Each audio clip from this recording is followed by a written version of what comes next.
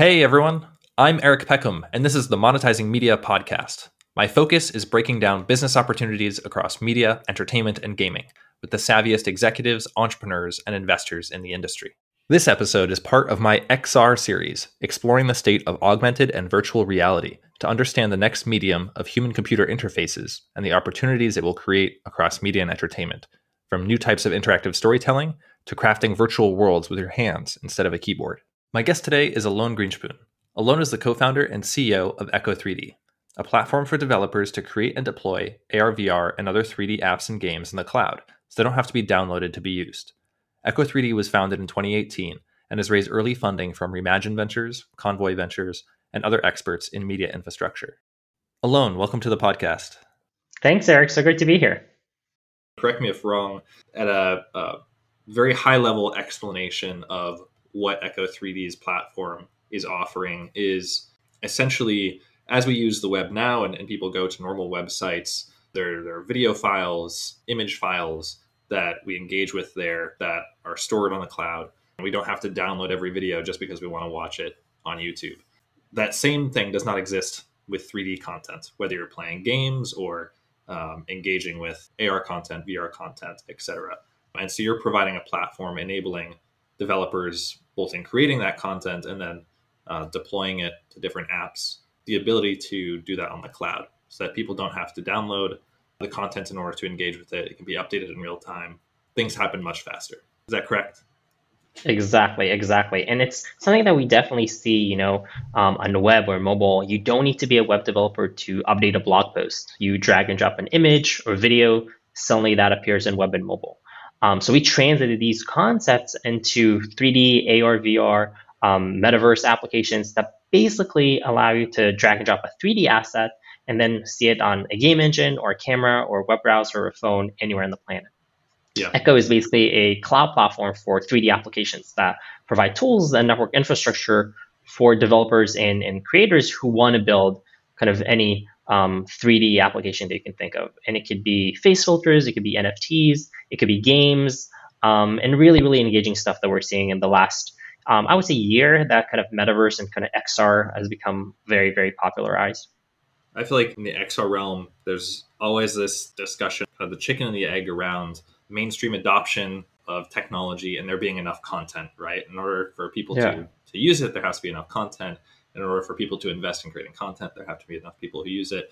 And I think what's maybe not as talked about as much is the infrastructure as a third component. A 3D asset is numerous files and can be a very huge asset if you have to download it, which right now is what you have to do. And we've normalized, when you play mobile games, you download a giant game onto your phone that takes up a huge amount of space. Same thing with PC, et cetera. The VR headsets that are Facebook or Meta are pushing Quest very aggressively now and getting it to more hands, but obviously still very storage confined there. If you want to have lots of content that you're quickly engaging with, or you want to quickly try a VR experience without having to wait a long time to download it. Yeah, I mean, I think that the cool thing, and you kind of mentioned that about like kind of the chicken and the egg problem. I think what's good about specifically this year is the hardware is already there. Like if you look at the data, you mentioned the Oculus Quest, people are buying it like mad. It's sold out everywhere, and like every kind of holiday season, we're seeing like an influx of users.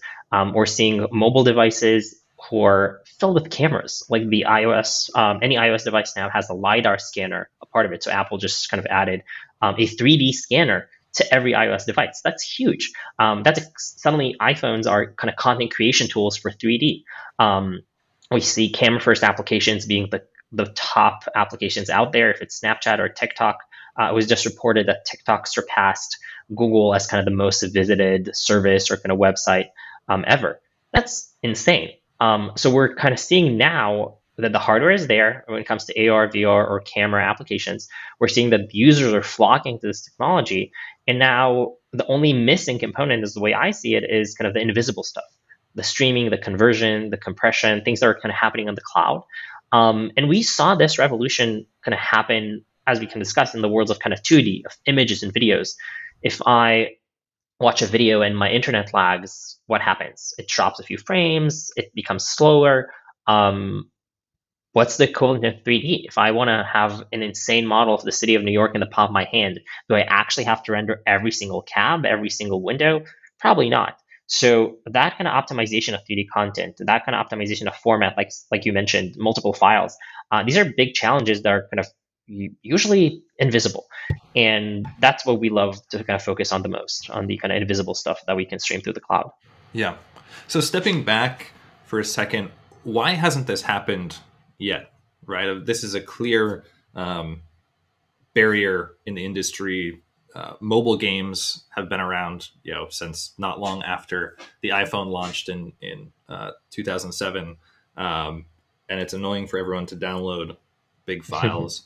What has held up the industry from getting to a point where 3D assets can be on the cloud? I think, again, we saw that in web and mobile. In the beginning, every website was pretty bad. And then you had kind of tools like Wix or Squarespace that basically helped you create web experiences much easier. Same thing happened with with mobile. You had mobile apps that weren't that good, but then you had cloud services that allowed you kind of take them to the next level. And suddenly we saw the proliferation of dating apps and ride hailing apps and all that. So same thing is happening right now in 3D. It's not that it didn't happen yet. It's just we're kind of gearing up to that. So we are seeing people buying hardware, creating applications that are okay, not the best. And the only company that, like Niantic, for example, is a prime example of a company who was able to popularize augmented reality with Pokemon Go, for example. But they obviously had the resources to build a cloud infrastructure or whatever. If you're a developer, you're a creator who wants to create the next Pokemon Go, how do you do that? Our answer is Echo. Like, you use our kind of company's services and kind of platform to build that, and we basically provide you with that kind of backend cloud as a service to build an application like that. But again, I see it as a natural progression. And you know what? Maybe the next iteration of content, whatever that will be, like 4D content, whatever that means, something that we can't even imagine at this point, we'll probably have the same issues to solve. How do we bring hardware? How do we bring users? And then how do we bring the cloud to kind of connect them all? Yeah. At a technical level, what are the big challenges that your team is trying to overcome in order to be able to do this? Yeah, so one thing is definitely what you mentioned about kind of file formats. Every kind of platform out there, if it's Android, iOS, or Unity or Unreal, like all these different game engines, work with specific file formats. There's no real standard out there. So if you're a developer who wants to work with iOS, but then you want to switch to Android, you probably have to swap out the content. With Echo, that is something that we automatically built in, this kind of file conversion process that basically you upload one file format, doesn't matter which, it converts to everything. And when you query the server for that data, it automatically kind of gives you the right thing that you need, no questions asked. So that kind of, again, helps the process run much faster. The other part is what you mentioned, that 3D files can be really, really big and really cumbersome. You can have a 3D scan like this, like 500 megabytes large, but your device doesn't have that amazing internet. They could only download like 5 megabytes or something like that. So these are the things that we have to be conscious on, and like then we have to focus on building a really kind of unique compression pipeline that takes really large 2D models, compresses them into like smaller versions of the same file while retaining their look, their visuals, the animations, and so on and so forth. And the last thing I'll say is how interactive 3D content really shaped like our approach to building our cloud. So if you think about it, you as Eric, you can't move an image or a video on a website, but you can definitely move a avatar in a 3D space in a game, or a kind of 3D couch across the room. And that location and its interaction with like the people around it or like other assets needs to be taken into account. So like our cloud has this kind of bi-directional communication that constantly updates locations and interactions and analytics on content that doesn't really exist in 2D. Yeah, you're shaping your experience in an interactive environment like this in a way that you're not with normal video and yeah, and you're almost, again, you're kind of expected to engage it. You're expected to like try before you buy, interact with it, have it kind of be a part of your space. And this is something that just 2D tools don't have these days. It's just it's there, and every time I open a website, I expect the same video to pop up. That's not the same in 3D. Like when I open a 3D application today and tomorrow, I kind of want it to change. I want to see some new content or whatnot. Yeah. Well, and an extra layer of complexity there is if that 3D asset is a multiplayer, multi-user experience in some way where different users are engaging with it simultaneously, and you actually want the change that one user is making to be reflected to other users. Exactly. Yeah, you have to synchronize devices, you have to synchronize users. And what's interesting, again, specifically on our kind of cross-platform approach, is that you can have multiple users and multiple devices. Let's say one user uses an iPhone and one user uses an Oculus Quest. You still want both of them to have kind of a similar experience and be able to synchronize with one another without being on the same platform. And that's something that you can definitely do through our cloud, as opposed to trying to figure out how do you synchronize all these things by yourself. Yeah. And where Echo 3D fits in here, maybe you can explain. Most developers of 3D content are developing that content in a game engine, typically Unity or Unreal, and then publishing that to either the mobile app stores or the different VR headset devices. Where within in that stack do you guys sit? Are you plugged in as part of that creation process in the game engine? Yep, exactly. So we have an SDK that is basically embedded into the game engine and connects it to the cloud with just a few clicks. So that means, let's say you use Unity, you click play, and then out of thin air, models start populating from the cloud. They just kind of appear in front of you. Echo is actually one of the few Unity verified solution partners, kind of specifically verified with Unity, and you can see our logo on their website. But this is, again, something that we're trying to kind of bring in game developers and AR/VR developers and XR developers into this kind of fold. You already know how to use a game engine. You already know how to build hyper-visual applications. Doesn't mean that you know how to hook up a server or kind of configure streaming and stuff like that. It's a different tool set. It's a different kind of skill set. So that's, I think, what's really interesting about this space, that a lot of the creators out there are hyper-visual. They know how to build something on a game engine or a device. But all these kind of cloud configurations is a totally different ball game. And with Echo, we're trying to make that kind of integration much easier. Yeah. How many developers are using Echo 3D right now? Today we have over 14,000 developers on our platform. Most of them are using it to build games or AR/VR advertisements or campaigns or things around kind of training or data visualizations. And companies who use it at scale, or companies in the advertising space, or companies who are building kind of VR Zoom solutions to kind of take what we do today, like kind of Zoom chats to the next level, or a company in Brooklyn, they use us to basically do AR for urban development. They upload really large 3D models of buildings. They get from like architectural firms. We convert like 500 megabyte building to 5 megabytes, and suddenly you consume that to an iOS device.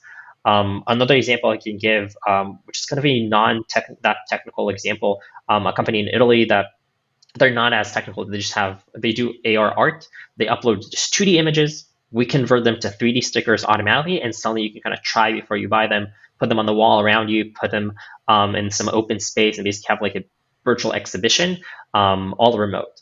So a lot of the kind of new features that we do are kind of low code, no code solutions that even someone who's not technical but has access to content can create really cool and really engaging XR experiences. Yeah, the full scope of what people are using game engines for, they're using Echo 3D for. Yep, exactly. And I think even the word kind of game engine today is like kind of, we're basically redefining the word game, because we're seeing like Fortnite is a game, but I would actually argue that it's a social network and people go there to kind of socialize with others. There's so many kind of things that like we see it as a game, but now it kind of translates to something else. We see even like companies like Shopify somehow like adding kind of uses of like gamification into like Shopify, so you'll kind of buy and game while you do that.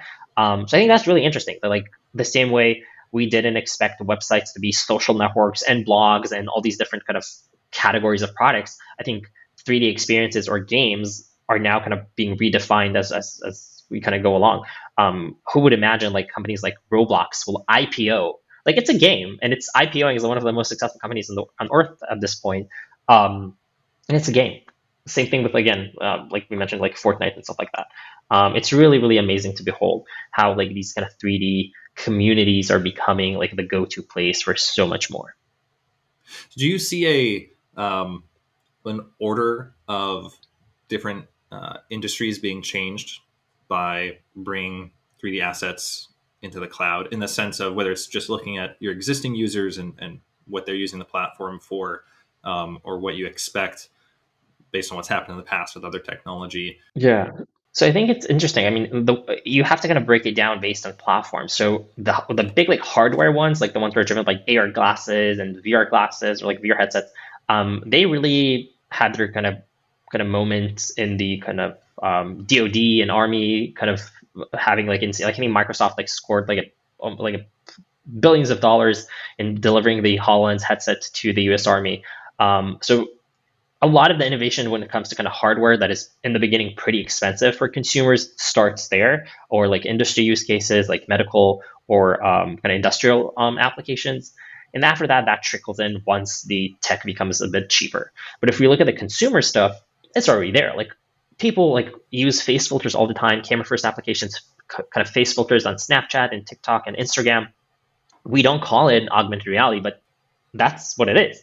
So I mean, the minute the camera became the new feed, and that kind of happened in the last few years, and for people who are kind of younger than you and me, who are totally buying into kind of 3D avatars and face filters and augmentations on the face, they're already in. Like I don't see them graduating back to 2D interfacing and going back to Twitter or going back to Facebook.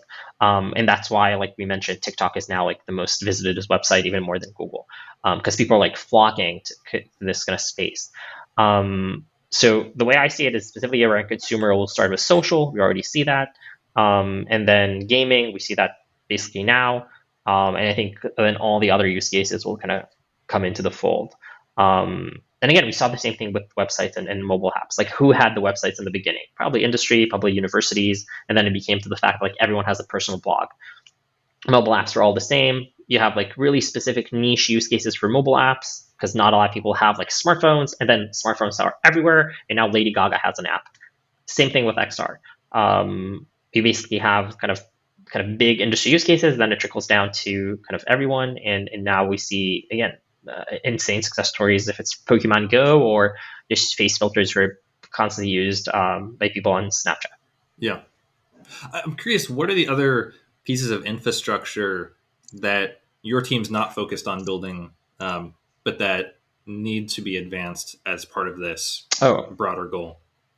Love it. Great question. So I think, so we don't do hardware, and a lot of the newest kind of biggest companies like NVIDIA, for example, or Intel are really focused on creating like really insane kind of graphics cards.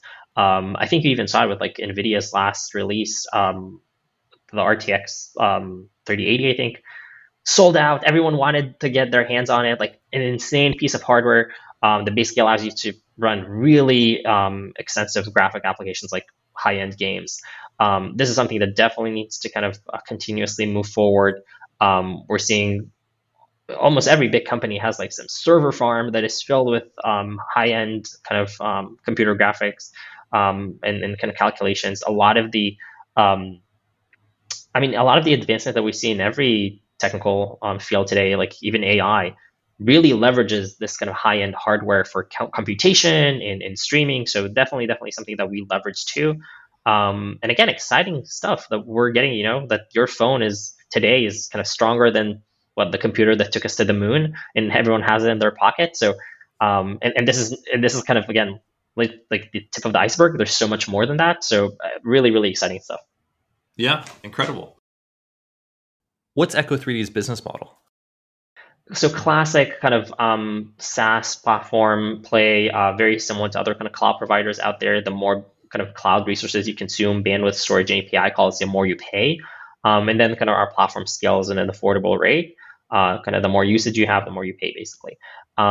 It's something classic. Most developers going to know that from other developer tools. If it's things for like Twilio that has like an API for SMS, or SendGrid that provides you with an API for newsletters, we just have an API for 3D. Where can listeners see examples of Echo3D used in different entertainment or XR projects? Yeah, so actually in our platform, we have a page we call the inspiration page, and it is filled with hundreds of examples of users who built applications that basically made them public, or we kind of able to showcase them. Amazing things from gaming and training and data visualization. And we even had, during COVID, we had a lot of kind of users who were creating like, kind of mask face filters, kind of visualize how you kind of wear a mask properly and stuff like that.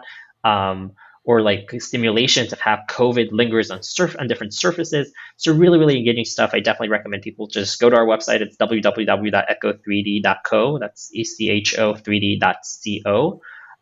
Register to our platform, go to that inspiration page, see what the community is building. Again, we have over 14,000 developers on the platform, and between 200 and 300 developers registered every week. You can be one of those creators. It's not that difficult to create 3D applications anymore, specifically in our platform. And this is definitely, again, the time to kind of get inspired by what people are building and kind of what is possible with 3D. And again, I'll take it back to the example of web and mobile, that we were really constrained by our imagination in a sense of what can you build with websites. And after a while, it became clear. Same thing happened with mobile. After a while, it became clear like everyone needs a mobile, kind of a mobile app. We're having kind of the same brainstorm, like collective brainstorming session on like AR, VR, and 3D. Like, how can I leverage that into my industry? And I think everyone should basically ask that question for themselves. Like, how can I leverage the camera? How can I leverage the space? How can I leverage a game engine to build something unique for my industry? Yeah. Well, so for people listening who are convinced and they're excited about what you're up to, any specific shout outs on how they can engage or how they can be helpful for what your team needs now as a startup? Yeah, I mean, first of all, we're hiring. So if anyone is kind of looking to join a kind of incoming startup, definitely, again, check out our website. But in general, again, I mean, the thing I love most is kind of evangelizing the space of kind of 3D and AR and VR. Go to our Slack channel, join, talk to kind of like-minded developers and creators who are building applications. We run a developer workshop called like How to Build a Cloud-Connected 3D App in 15 minutes or less. I promise you that whoever is listening right now, can build an AR app or VR app or 3D app in 15 minutes or less. So try that. Like, go through that kind of workshop, build something cool, get that wow moment that you're seeing like 3D models like appear on your phone. It's really, really engaging.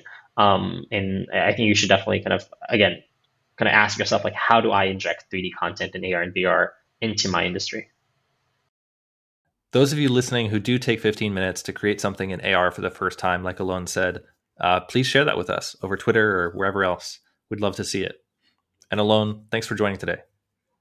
Thank you so much, Eric. This was so much fun. Really appreciate it. Thanks for listening to this episode. If you found our conversation insightful, please share it with friends and give it a 5-star rating on Apple or Spotify. Keep up with future episodes by signing up for the free Monetizing Media newsletter at monetizingmedia.com. Which pioneer in AR and VR do you want to hear from on the next episode? Send your recommendations to me on Twitter or email me at eric@monetizingmedia.com.